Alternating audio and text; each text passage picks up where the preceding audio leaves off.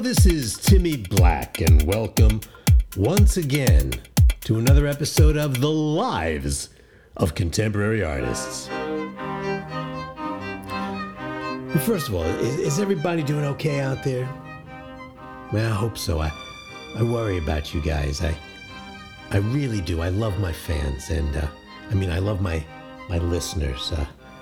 I was told I shouldn't say fans, or I shouldn't say my fans, because that implied a sense of, ownership. No, you shouldn't say guy. You shouldn't say guys anymore.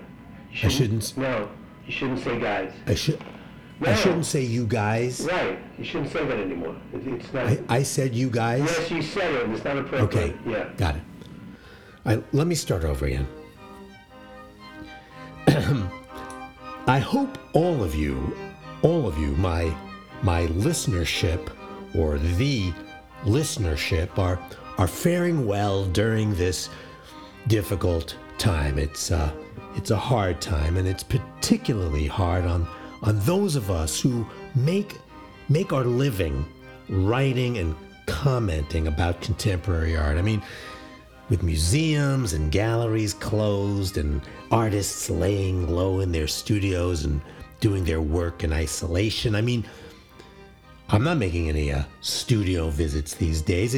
It's kind of hard to come up with stuff to talk about. But luckily, there's this thing called Zoom. You know about Zoom?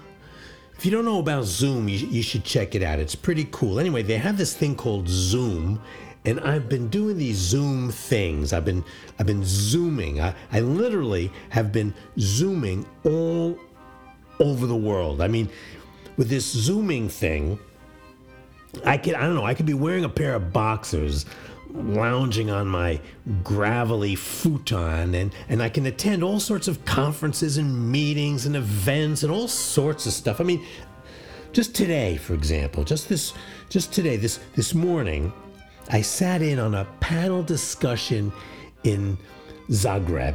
I don't even remember what it was about, but it had to do with art, and it was interesting. I don't know what it was about, but it was interesting. And then I had lunch in Paris with Corrado Malaspina and a few of those folks from the EU branch of the Plausible Deniability Project. And then this afternoon, I dropped into a faculty lounge in Tel Aviv for a mini symposium on Asian art history. And tonight, I'm going to be meeting with some friends in New York for a kind of remote happy hour. I mean, this thing is really cool. It really is. It's amazing, and I think I'm learning a lot too. I mean, I'm getting all this global exposure to all these interesting ideas and all these new, interesting and novel perspectives. It's good to get a lot of different perspectives on things. I mean, my world, my art related world, my political perspective, my cultural prejudices, well, all my ideas, they all, I'll admit, they all seem to come from such a narrow point of view, and with all this Zoom travel, it's really opened up my capacity for greater empathy, for greater understanding, and I'm grateful for this. I'm really grateful. Let me give you an example. Of this. The other day, I don't know, I think it was last Tuesday.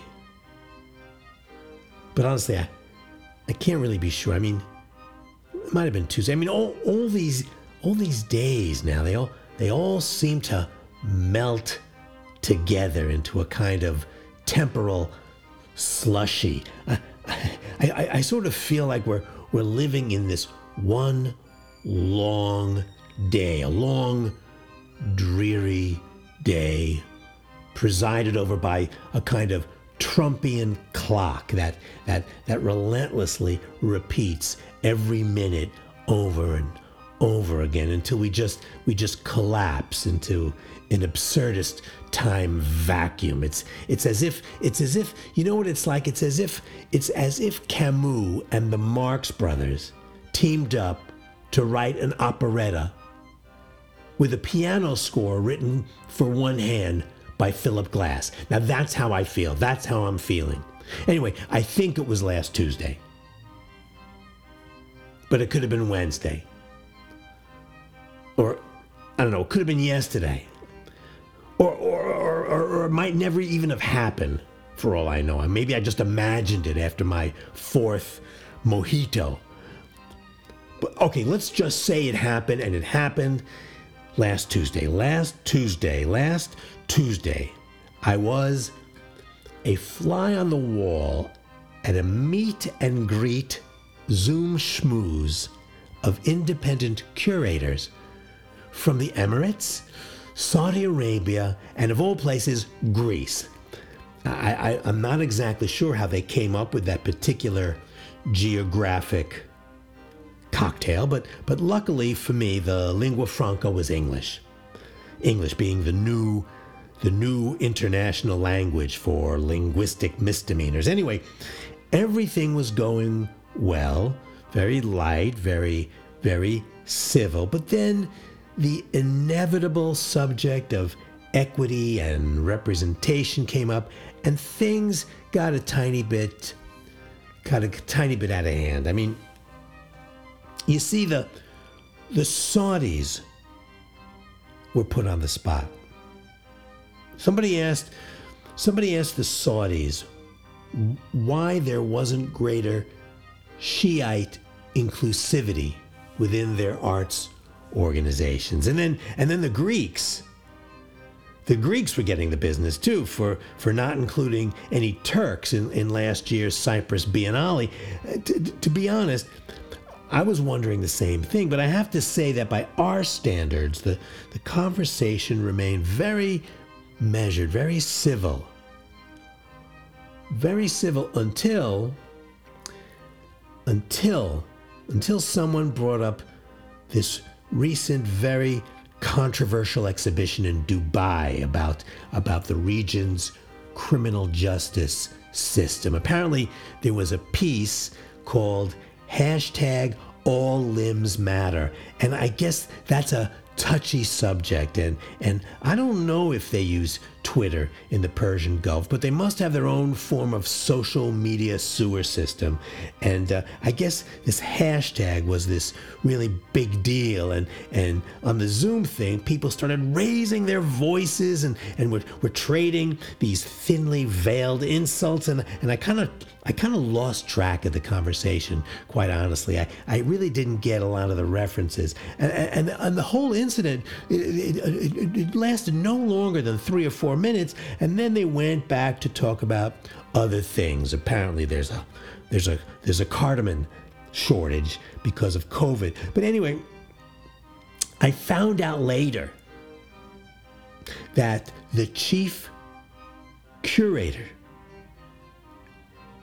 at the Abu Dhabi Center for Arts and Culture, I think it was the head of the Abu Dhabi Historical Department, what they call over there the UEA ADHD. Anyway, apparently she was on the call, and she was later forced to resign after an online petition circulated among the curatorial staff and the folks who work at the center's gift store. They said she was culturally insensitive, and I guess I don't know. It seems that this kind of corrective behavior is happening everywhere, though I'm still not exactly sure what this woman did or said that was so toxic. I mean, she publicly apologized, but she said, nevertheless, she felt unable to continue her work effectively, and for the good of the institution, she submitted her resignation,